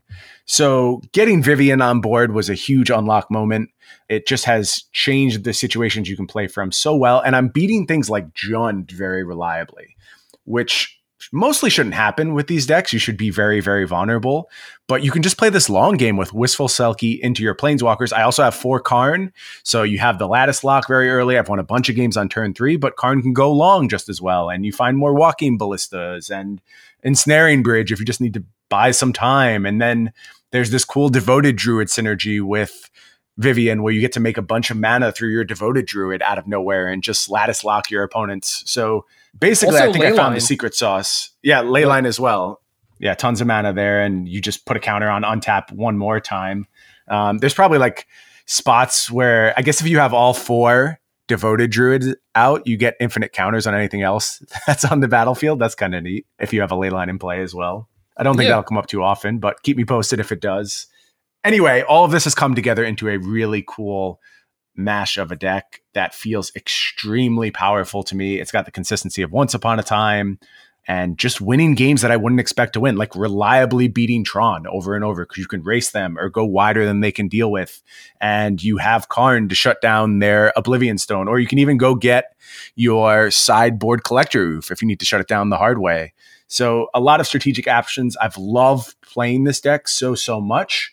It will be posted in our Discord as of Friday. We sent it to patrons yesterday because I was pretty excited about this deck, and I really wanted people to be able to give it some time and consider it as a valid option for this invitational. I know some folks have really, really like it. Speaking of head games, Jonathan Carter going to be playing Mono Green Devotion in this tournament, I believe. Sorry, Jonathan, I just added you to all your opponents. You'll get over it. You're a fierce competitor. Jonathan Carter, dude, they're not going to remember that name. The 2 most generic names of all time. If they don't know him already, they're going to be like, Bob Smith, that was you, right? Yeah, you're playing Devotion. That is true. But yeah, I'm really into this deck. I think it's great. I don't know if I will write about it after this week is over, because I feel like we're probably going to be looking at a new standard, and I'll look to write about that instead. But like I said, over on our Patreon page, I shipped that deck to our supporters, and also I'm sure it'll be part of invitational coverage, because I think we put out all the deck lists for the invitational. Maybe that's not true. Maybe it's just day 2 deck lists. Yeah, just day 2. That. It's like the not even the day 2. 1. No, it's the 7-1 or 6-2 and better decks, and that's it. Oh, that is awesome, because that means I don't have to type up deck lists. So I'm actually really excited about that news. Okay, message me on Twitter. I'll put it up after the tournament is through day 1. I'll give people playing the deck time to have the full list secret. But if you hit me on Twitter, I'll make sure the list goes out after that. Dude, don't sell me out. I'm tempted now. It's good, man. I told you yesterday you should spend some time with the deck. It is very impressive. And while we were talking, I was like literally playing games with Devotion, just the Allosaurus Rider version. Yeah. Which is not bad, by the way. I believe that. I mean, it's certainly a powerful angle to have access to, but this feels a little bit more consistent, a little bit more in line with what I want to do in the format right now. And I also want to bring up the point, this isn't really a Devoted Druid deck, mostly because it's good and all the Devoted Druid decks are bad. But when Devoted Druid can succeed in Modern, there's a very specific set of criteria, and things are usually like super linear. And I think we're at that point right now. Now, Grixis Death Shadow is out there. Like I said, I was beating Jund reliably. I haven't tested the matchup against Grixis Death Shadow. And I've told everyone playing the deck that. So you need to do some research on your own there. I expect it's a hard matchup, but I would have said the same thing about Jund as well. And I think they should play out on somewhat similar axes. It's just a question of whether the clock of Death Shadow comes online much faster, and that negates this longer term setup and really makes it hard for you to keep your planeswalkers around. So I wouldn't be surprised if that's a problematic matchup, but everything else feels really solid right now. I don't know. So when we started talking about this, I had a lot of ideas in my head because there are a lot of different ways to take this, and I think you did a good job from looking over your list. Like, you have like some Hydroid Crasises or whatever. I don't know if those necessarily belong in there, and your sideboard's kind of a mess, but like, I don't know. There's still so much, and like Sam Black wrote about this for Modern this week too. So like, people know about it, right? But yeah, this is either way. This is going to be one of the decks that I want to work on. I think that this idea is very close to breaking it, and I think my Death Shadow list is like a little more tuned than this, and hopefully I get some time and I can actually play games with this and find out. I don't know. Shout out to Card Hoarder for setting us up with loaner accounts so that we can just change decks at a whim. It has been very nice. 100%. I've played so many things this week, and I would not be able to do that without Card Hoarder sponsoring us. So like you said, shout outs to them. It has changed the way I engage with Magic Online. I love Magic Online right now. I can't believe I'm saying those words in the year of our Lord 2019. Man? It is insane. It makes no sense to me how we got to this place. But yeah, Magic Online has been great. Yeah, I don't know. I guess thanks Card Hoarder for wasting a bunch of Brian's time so you can play terrible decks. Love it. I assume that's what you've been doing. Oh yeah, a lot of terrible decks, but some promising ones as well, and some interesting ideas as well when it comes to the Pioneer format mostly. But we can talk more about that as we go into that format. Yeah, Wistful Selkie you were originally down on, so I'm kind of surprised to see that just be like the backbone now. Yeah, well, it's all about getting mana engines without having to play Nissa. Like I said, the struggle I kept coming up with was that my Nissas were not doing much. And it surprised me over and over. And I expected Nissa to be one of the best cards in the deck. But for whatever reason, it just wasn't playing out that way in my experience. The bodies weren't super meaningful in the Modern context. And I wasn't really generating these huge mana turns. And then when I did, I didn't have anywhere I really wanted to put the mana. So my point was I needed to find a way to make sure that Nykthos was reliably doing the ramp that I was previously relying on Nissa to do. And with Wistful Selkie, it does that job much more reliably. You have some really busted openers with this deck where you go like, turn one bird into Wistful Selkie. And this is in the absence of Leyline where you do the truly absurd stuff, but you go turn one bird into Wistful Selkie into like Burning Tree Emissary, play Nykthos, and you're just off to the races right there. You've already found yourself a very good start. Was it 7 mana? Yes, plus still 2 lands untapped, correct? No, because you cast the Burning Tree. Right. Yeah, 7 mana on turn 3. So, I mean, that's not busted territory, but that's Karn, go get Pithing Needle for your opponent's Oblivion Stone, a bunch of strategic options, assuming you have one of your 4 mana payoffs. And that's not even counting like double Burning Tree Emissary, or if you had a Leyline or 2 Leyline, just Oath of Nissa even at some point. Right. And right. Not that Oath necessarily fits well in that curve, but at least it's free on your 7 mana turn, which is kind of neat. But yeah, I mean, this deck is capable of doing a bunch of stuff, and this is not a thing that I would expect to be a mainstay in Modern, but just the fact that there's a bunch of mid-range decks, and there are some big mana decks that are looking to prey on those decks. You have this deck that also does the big mana thing, but is fast and consistent. And you also have like a fine like plan B beatdown plan, right? Like you just Vivian up some stuff and give them the biz.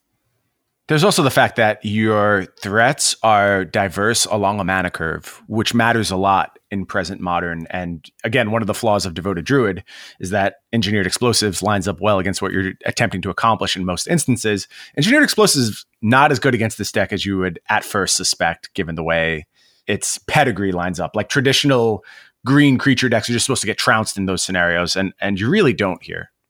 Yeah, I mean, it is certainly going to do some damage, but at that point, if you have Nykthos or have accelerated into a 4-drop at that point, I mean, they're so far behind, and Explosives does cost a lot of mana. So one of the versions of this deck that I was working on had Heritage Druid and Elvish Archdruid and was like really trying to do busted stuff with Leyline.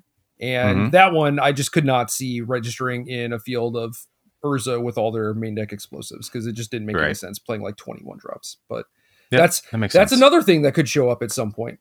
So don't sleep on Leyline, y'all. This is another one of those cards that got banned in Pioneer, and rightfully so, and might just like go up in price, oddly enough, because it's now going to see play in other formats. So it's kind of weird.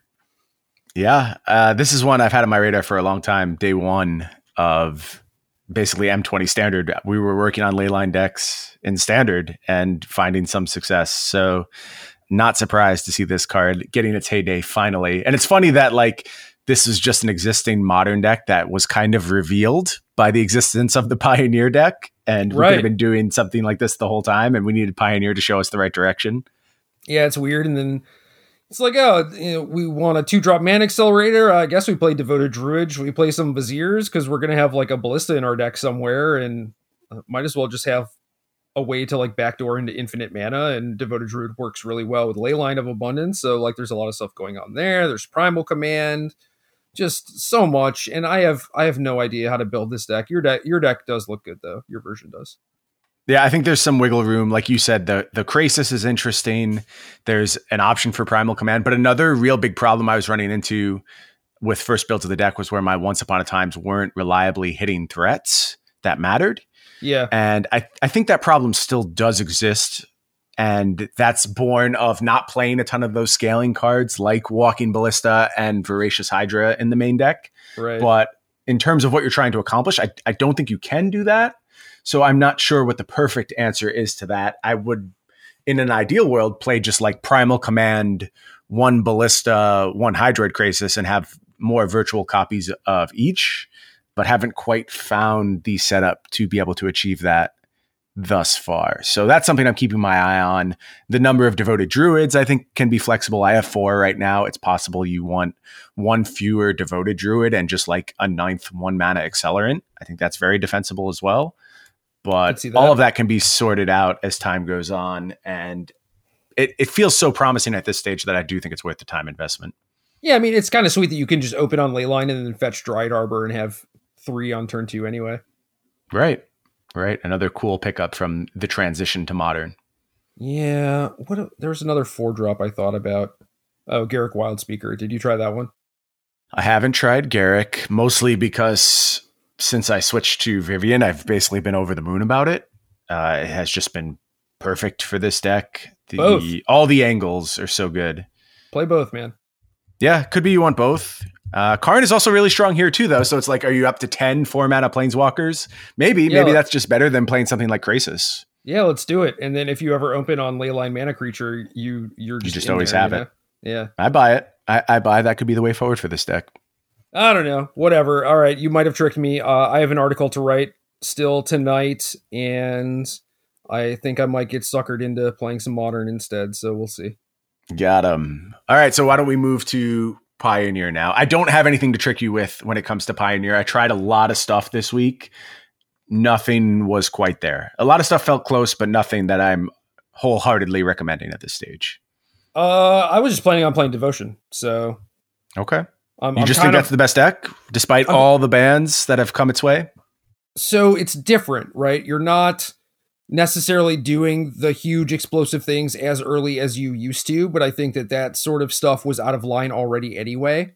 And you still have Nykthos. You can still do a bunch of very powerful things, and those powerful things that people have decided on scale very well, where it's like you can just play Voracious Hydra on turn 2 or turn 3 and it's completely reasonable, and then late game it's just this 20-20 or whatever, and Ballista is basically the same thing. So yeah, I mean, I just think the deck is like rock solid, and there are some bad matchups creeping up here and there, and maybe since Devotion is at the forefront of everyone's mind, like everyone knows that it's very good, that maybe it's a bad idea to play it, because if you just show up in a field like the PTQ where there's just like a lot of the Simic aggro deck, and like maybe mono black is good against it, and just the format looks really different. Like it's entirely possible that the Invitational moves very fast and the format is ready to adapt to it. That could be really bad. Like I could just be walking into a field of all bad matchups. Yeah. So with the most recent banning, Veil of Summer, now banned in Pioneer, whatever. Reasons, I guess.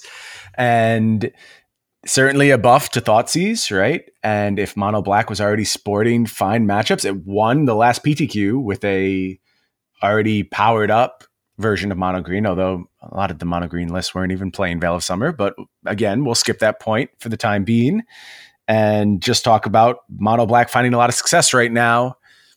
Is that the move? Is everyone just picking up this deck? I haven't heard as much buzz around a PTQ winning deck as you would expect when it comes to a brand new format. You think everyone would be hopping on board, but I just haven't seen a lot of Mono Black in the queues. It takes a very special type of person to want to night market lookout people. I think that's what it is. It's just like a lot of people see it and it's just like that's not a Magic card, is it? Because like I'm pretty sure it's not. And people are just ready to dismiss it. And then they just like look at the second place deck and they're like, ooh, Galta. Like that's a powerful Magic card. I'm in for that. I understand seeing the night market lookout and getting a little bit talked off it. Not a very impressive Magic card, like you said.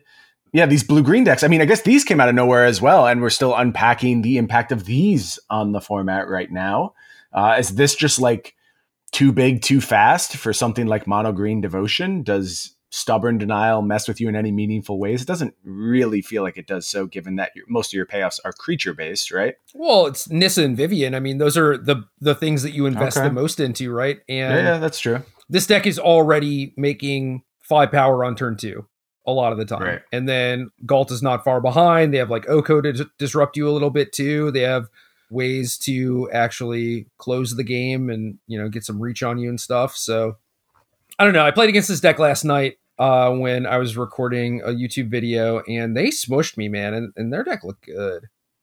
Yeah, this top 4 actually just ultra aggressive. And that continues from the first place Mono Blacklist to the second and third place green blue aggro list to the fourth place green red aggro list. And if you read my article, I hyped up a green red deck quite a bit last week. It looked very different from this one. This one impresses me though, and I've played against this a lot in the queues, and it is very resilient and very, very consistent. I like going even harder into Once Upon a Time than this fourth place list did, but basically the setup is just like turn 1 Mana Accelerant, turn 2 Lovestruck Beast or Goblin Rabble Master, or I've seen Legion War Boss cropping around. It's in this version as well. And then eventually you just have a big enough battlefield where you're making an Ember Cleave and dropping that on your tremendous Rabble Master and winning the game in one shot. But I've also been impressed by this deck's ability to go long. And it's born of the fact that every single threat in the deck is kind of standalone dangerous, like Rabble Master certainly is. Hazoret does just huge chunks of damage. Same with Legion War Boss. Lovestruck Beast ends the game very quickly. And then I've also seen versions with Chandra in the sideboard, so just stickier threats. This deck does a lot of damage very quickly and can find resiliency in post-board plans as well. So I'm pretty high on this list as well.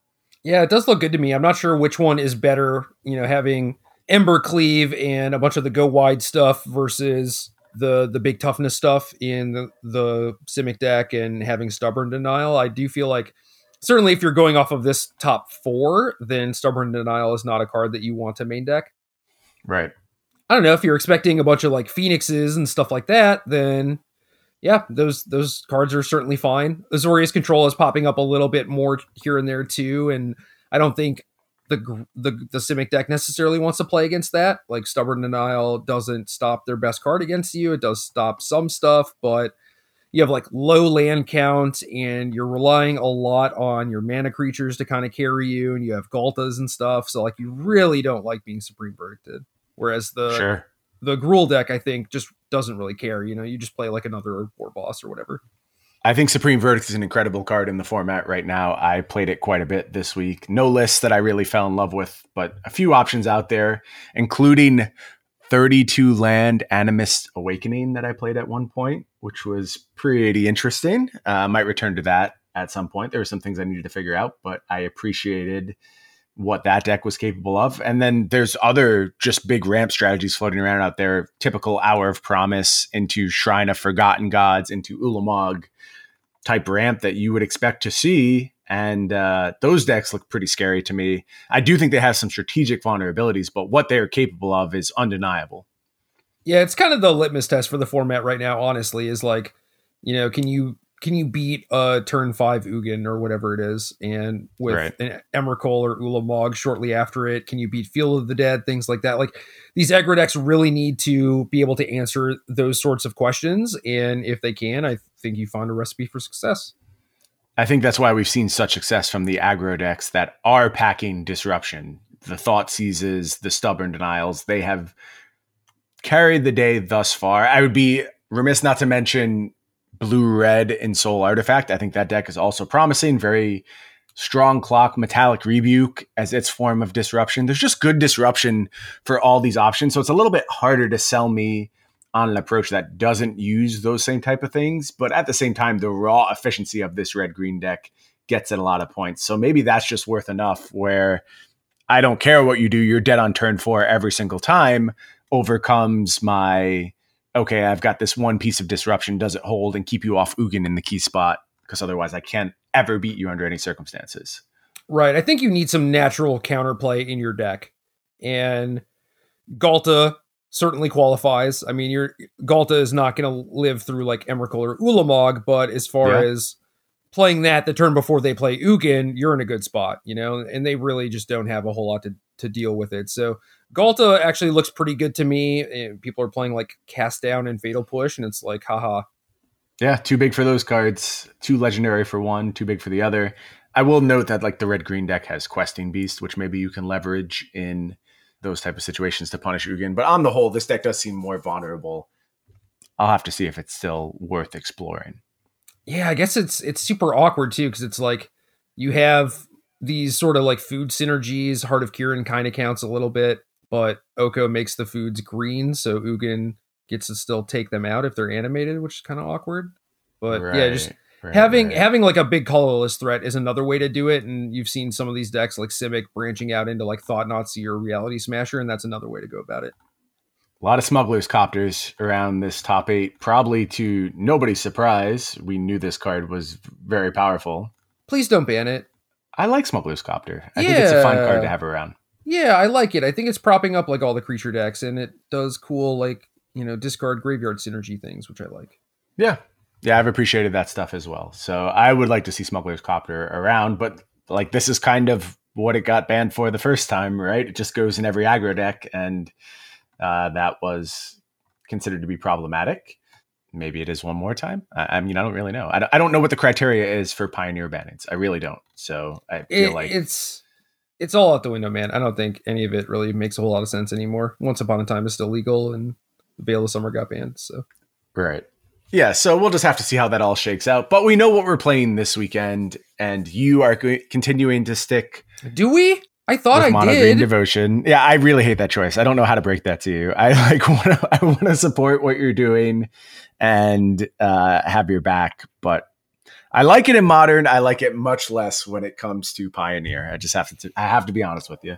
No, please do. I mean, I was kind of with you until, you know, we're talking about how all these aggro decks were just like, you know, smushing the other decks I was playing. And it was like, well, I never actually tested the Devo deck. And I'm pretty sure all these aggro decks kind of rose up because they smushed the Devo decks. So that's not great. It's not a good place to be. No. And then even the people who aren't playing Devo or like decks that specifically beat it are playing Supreme Verdict blue-white or, you know, big ramp them ups into Ugin. It's like, Ugin, I don't like any of these matchups. What am I doing? No, I don't think you have any good matchups left. They're gone. All right. What am I supposed to play? Like I said, I continue to think Ensoul isn't built all that well. The most builds I've seen have some issues. I think you probably can invest some time and improve those. I think a black disruption-based aggro deck, be it something like Vampires in 8th place, maybe that's more your style. Maybe you find some joy zombies? In zombies, which is what I was going to say. Maybe you can make that happen again. I don't know. I think Sorin is probably too good to pass up on, but maybe you could find a reason why zombies is defensible. Dude, what's better, Sorin or Cryptbreaker? Be honest. Sorin by a lot. Really? Yeah. Dude, one mana's so good. By a large margin, Sorin is a lot better. This vampire deck is offensive. It doesn't even have Copter in it. That does seem like a problem. I would change that. I was actually looking at vampires today, and it was like, all right, you know, these cards all look legit or whatever, but Ah, damn it. Now I have to play Modern and Pioneer? Dude, I don't have enough time for this. Well, get hustling. You're running out of time. I will say, while we go through this top 8, I do not like Phoenix right now. I'm not sure No. where your good matchups come from. I kind of haven't liked it for a while, despite the fact that it's seeing a lot of success. I just think it's getting more representation than it deserves. And it was fine at testing the devotion decks, and it probably is still fine at testing the devotion decks, but these new decks are not something I want to play against with these Phoenix lists. Something like Wild Slash into just huge green creatures is going to be incredibly disappointing. And they're often so threat light that one Thoughtseize is going to do a lot in a bunch of spots. Taking out Thing in the Ice is going to matter a lot. And your card quantity has to stay really high with these Phoenix decks because you don't have a ton of payoffs. So the rise of Thoughtseize does not make me want to pick up Phoenix right now. So, looking at this PTQ and all the aggro decks, two things. One, I think Ensoul is not very playable because of how poor it is just naturally positioned against other aggro decks. Like, you don't want to play Bomat Courier in the Lovestruck Beast format. You don't want to play like Red Removal. Do you think flying matters? Because that's where I fall. I think like flying is still a valid means of going about attacking. It does, but it's such a small part of your game plan, right? I mean, I guess Ginger Brute, sure, and this person is like maxing on skilled animators. So yeah, I guess that's probably the right way to do it. And then you just try and close them out with Shrapnel Blast. So maybe, I don't know.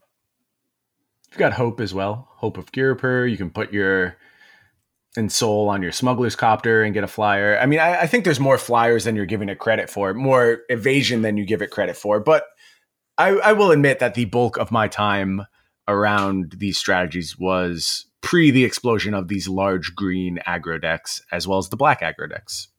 Yeah, certainly this deck would not want to play against a black aggro deck that like kind of slants mid-range, you know?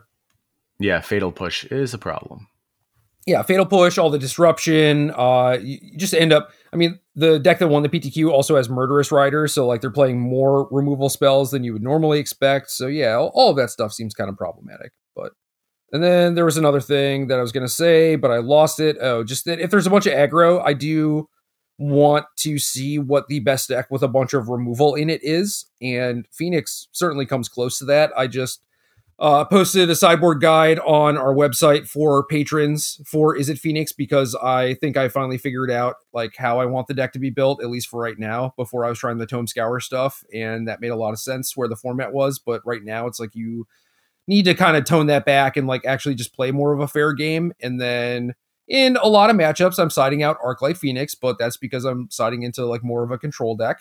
So don't be too like scared off by that or anything. And certainly if your opponents are playing like green creatures with no interaction, Thing in the Ice is quite good. This is like the only deck in the format that gets to play like 16 spot removal spells too. So that could be pretty sweet. And then for the sideboard, I was playing Brazen Borrower into Glorybringer, and I think that is the way to dodge the sideboard hate. Okay. Yeah, Glorybringer is solid right now, for sure. Yeah, maybe we should play Gruul with that card. What can we do with that? That's interesting. Just continually get bigger with our Gruul lists. I don't hate it. Doesn't work all that well with Embercleave, because it's more of like this big standalone threat, but still think that's okay. I don't know. If you're comfortable with these Phoenix lists, then that's one thing. I'm not high in the archetype, but if you've got your reps in and you think you've found something out, more power to you there. I would like to see you invest some time in this first place list, because this looks like something that could be cleaned up. And let me tell you the thing I love about this list more than anything else. You get to play 24 lands in your aggro deck because you have 4 Mutavault and 4 Castle Locthwain. The fact that your deck can potentially garner like 6 damage and draw 4 cards from its mana base over the course of a prolonged game is incredible. Like that's just incredible utility from your mana base. And it's something that no other deck can really offer. And the castles were the number 1 card on my top 10 list when we were reviewing Throne of Eldraine. Now, granted, that was in the standard context. In the aftermath of Oko, I get that looks stupid, But whatever, our top 10 lists always look stupid. That's what happens when you do top 10 lists.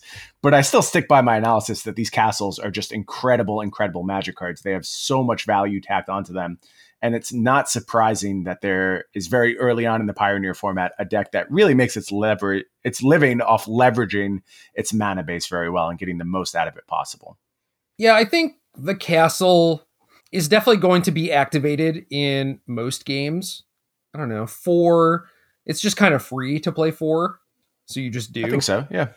Yep. But Mutavault is the one where I think it's just one of the most underplayed cards in the format.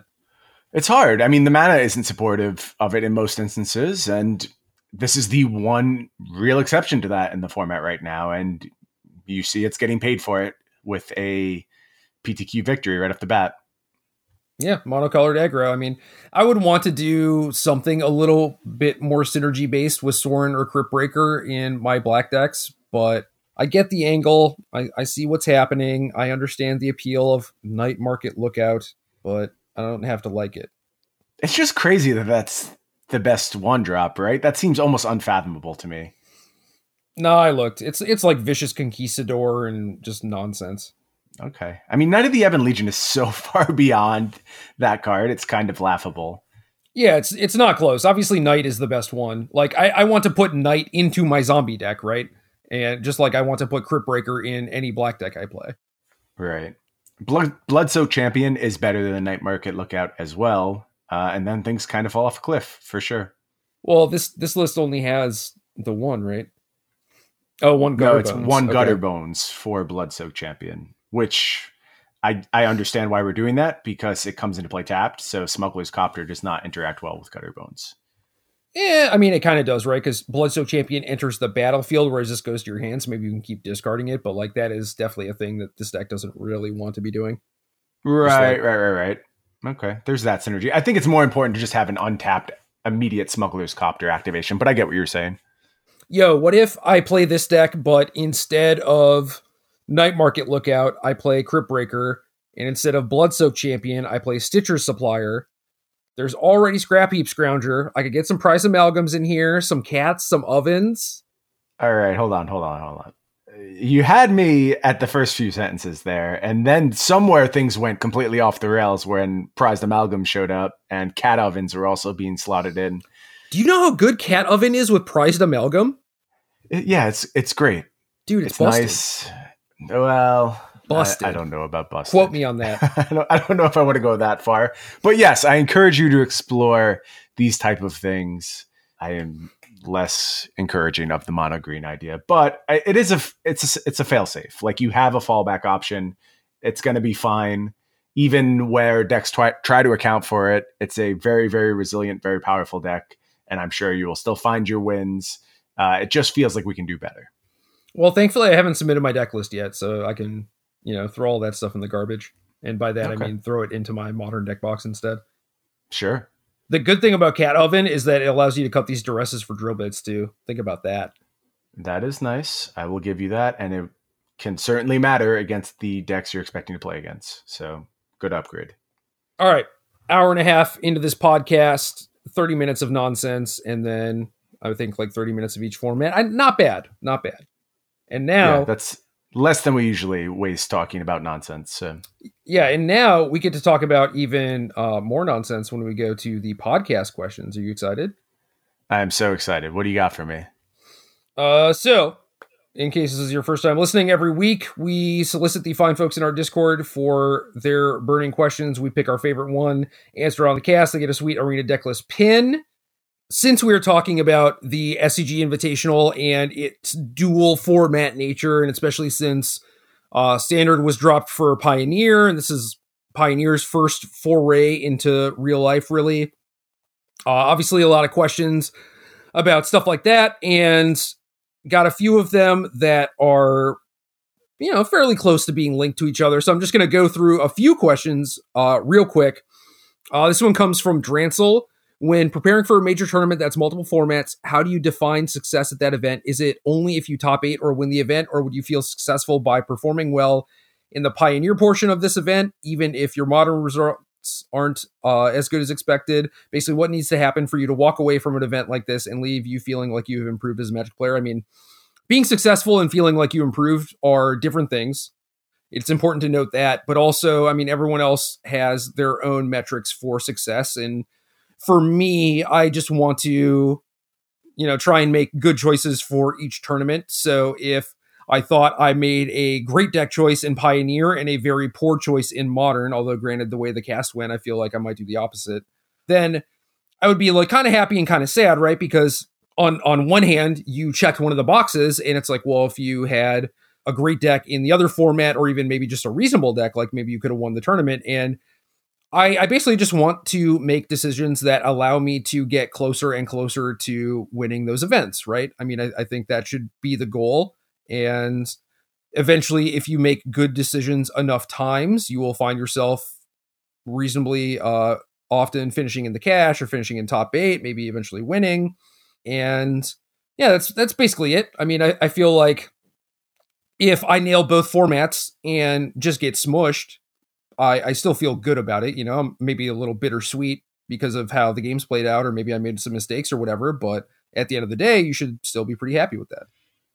In general, I am happy with any Magic event I can walk away from and say that I learned something at. Just something that I figured out, or some good conclusion that I made, or something that's going to benefit me in the future. That's all I need to take away to consider it a success at this stage of my Magic career. But like you said, everyone's different. So you have to define success for yourself. However you define it, that's totally acceptable. You get to decide what was a good tournament for you. I will say the pain of crushing one format and getting trounced in another one in a split format event, it's real. And it leads to more regrets than basically anything else, where you're just like, oh, if I had just done the safe thing in this one format, things would have broken so far in my favor. I get the fear, but ultimately it's the same as preparing for any other Magic tournament. You just have to do your best. And sometimes you'll have it, sometimes you won't. You got to kind of have it twice when it comes to things like the Invitational. Even if you don't, there's still always progress to be made. You just have to learn to identify that progress. Right. And yeah, in those instances, it sounds like you did learn something. Like you learned probably a little bit on how to prepare better for those sorts of events. Yes. I mean, I learned a valuable lesson, I think, about trusting in my conclusions. And really, this was the specific instance I'm thinking of, was about taking the safe choice in draft and standard, where I crushed draft and then took an extremely safe choice in standard, despite having what I thought was a good deck otherwise, and then just got trounced out of day 2 at the PT. And it was tough. It's tough to have that regret in the past, but like I said, I learned something from it, and I'm much more willing to take risks these days, which I think is a good thing. All right, next one up from Sandcron. What does it take for a person to balance the 2 format meta of a tournament, and how do you approach testing for the event? Does it help playing two decks with similar strategies to each other, i.e. 2 control decks or 2 aggro decks? I've had this happen a few different times. Like, it's come up a few times where I've played 2 control decks and just felt physically exhausted by the end of it. But there are also times where I've played like a control deck and an aggro deck, and I've found it very difficult to switch gears. So I don't know. Obviously, with practice, you will be able to figure these things out and figure out what works for you.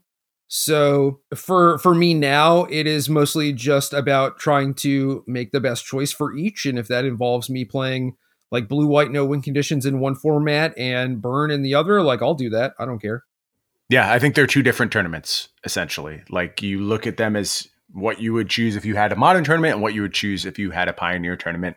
And there's no real overlap as far as those 2 choices go. As far as the difficulty switching gears, that's not something I've ever felt before, which is interesting, because that feels like something that would definitely be within the range of the mental struggles I have with the game, where I get in one mode and then have a hard time getting out of it. But I don't know. None of that is really coming to mind. I think you fear it a little bit, but then you sit down to play the game and your muscle memory kicks in, and you're like, if you're prepared enough with your deck, you'll just be like, okay, I'm not aggressively burning my lightning bolts at someone's face on turn 1 in my Jeskai control deck. Like, I know what I'm doing here. I've done this a million times, and you very quickly fall into that rhythm again. Yeah, it's not about, just being like, oh, I'm a burn deck, I'm going to bolt you. And it's like, oh, I should have killed your creature. Sure, that was reductive. I know. But so maybe the problem with me has been round one of any tournament has always been kind of difficult to like get in the groove or whatever. Just like my brain's a little slow. And yeah, me too. Okay. Yeah. So this happens a lot, even like switching from draft to standard or draft to modern at the PT level, where I feel like just like a little rocky to get things going. And then by like round 3, I feel good again. And I don't really remember the draft rounds, or it's like not ingrained anymore, but it's a little rough for whatever reason. Okay. Yeah, mine's a little bit different. I get that same fogginess when I'm first playing, but once I'm magicking, I'm basically unlocked at that point. And at some point, it doesn't matter the type of magic. It's just I need to get enough magic in to get that sort of flow state going and get my understanding where it needs to be. And then the format becomes irrelevant once I hit that threshold. All right, 2 more. This one's from Scraw. This is my first dual format event that I'll be participating in. Says they top 8'd a regional to qualify, so congratulations. And my testing ended up being almost exclusively focused on Pioneer since I felt a lot more comfortable making a deck choice in Modern. Is it a bad idea to focus on one format more heavily than the other when playtesting for a dual format event? I think it's basically up to you. If you're coming in completely blind, then I don't think that you should focus on one format rather than the other, because you're going to need help in both formats. But you top 8 a regional, presumably those were the SCG Modern regionals. So, I mean, you kind of have a good understanding of that format already, it seems like. So I think that your decision to do that is totally defensible. And you could also make the argument for like, there's a lot more to potentially be gained by preying on people who are less familiar in Pioneer. Like there's not really going to be a Pioneer expert in the field outside of Todd Anderson.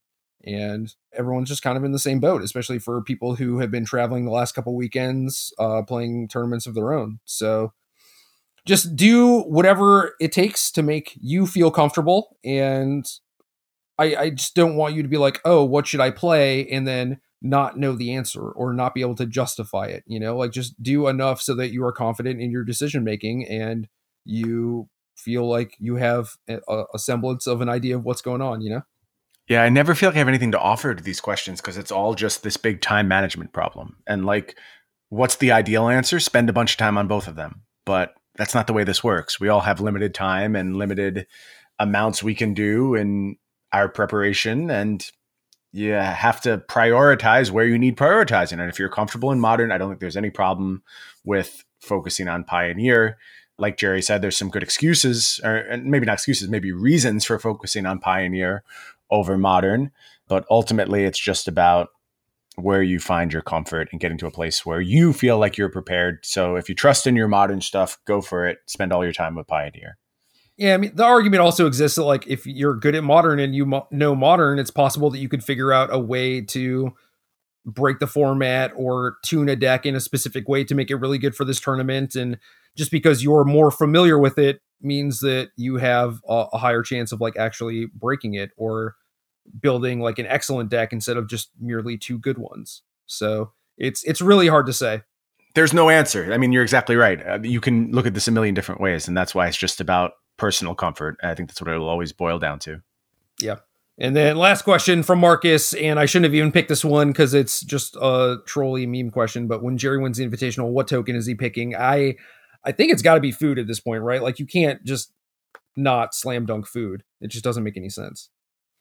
I think the assumption is whoever wins this is going to be food. It's a near certainty, certainly the most exciting token in a very long time. And I think this was true when it was just like a standard token you could be. Now that Oko's in every single conceivable format, it's a slam dunk. It's food 100%.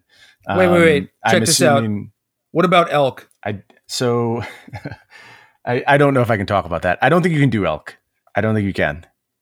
It's not a token. And that's usually their threshold for what you're allowed to do for these things. So maybe they would make an exception here. I don't know. Elk would be good under those grounds, but I think you may not be able to do it. That's my guess. Okay, so this is the part of me where I feel like I can basically get away with anything, right? So if it were me and I sit down with like Cedric and Papa Pete and they're like, nah, dude, you can't do elk. Elk's not a token. I'd be like, well, make me an elk token. And then I will just tell everyone to like cut the picture out of it or whatever and use that as the frame to put over cards or whatever. You know, sure. I feel like I'd be able to argue my way out of it. I feel like I could have been a lawyer, man. You can give it a shot. I don't know if you're going to be successful. And I think you displaying a Tombstone pizza would be pretty sweet. I mean, you probably can't specifically be a Tombstone pizza. I thought about it. Yeah, just like that's just good branding. Yeah, those random daydreamy things. I mean, realistically, what food would be for me is just a can of Red Bull, right? It's like I eat right. one meal a day and just subside off Red Bull. So correct. Yeah, I don't know. I mean, I don't know. Maybe this is where your sponsorship finally comes in with Red Bull. Is you say, hey, look, I have this opportunity to make a token. I would love to have Red Bull on it. Let's ink this deal. Let's get it done right now. All right, check this out. So cross this bridge when we get there, but I think I could make that happen. And I think it would also be funny if it's just me holding a can of Red Bull and then people are like, food token? What the hell? Right. There's no food here. And it's like, yeah, that's the joke. But like, I think that's actually just like bad marketing for Red Bull, right? Right. I also think this is going to get pushed back against. I mean, if you can't do elk, you definitely can't do what you're describing right now. Dude, but what if I hook up SCG with like a, working relationship with Red Bull? Okay. You report, first of all, let's focus on you. How do they say no to that? Let's focus on you winning this invitational. In fact, we should stop this discussion because you need to go do some testing if this is even going to be an issue. No, I need to go write my article, man. That's what I need to do, which is going to involve me continuing to write about decks that you have talked me out of. So, good job. Okay. Sorry about that, SCG readers. No, I guess I'm locked in. And in that case, no testing needed, and then we can just do these wacky hypotheticals all day. Sounds fantastic. All right, that's game.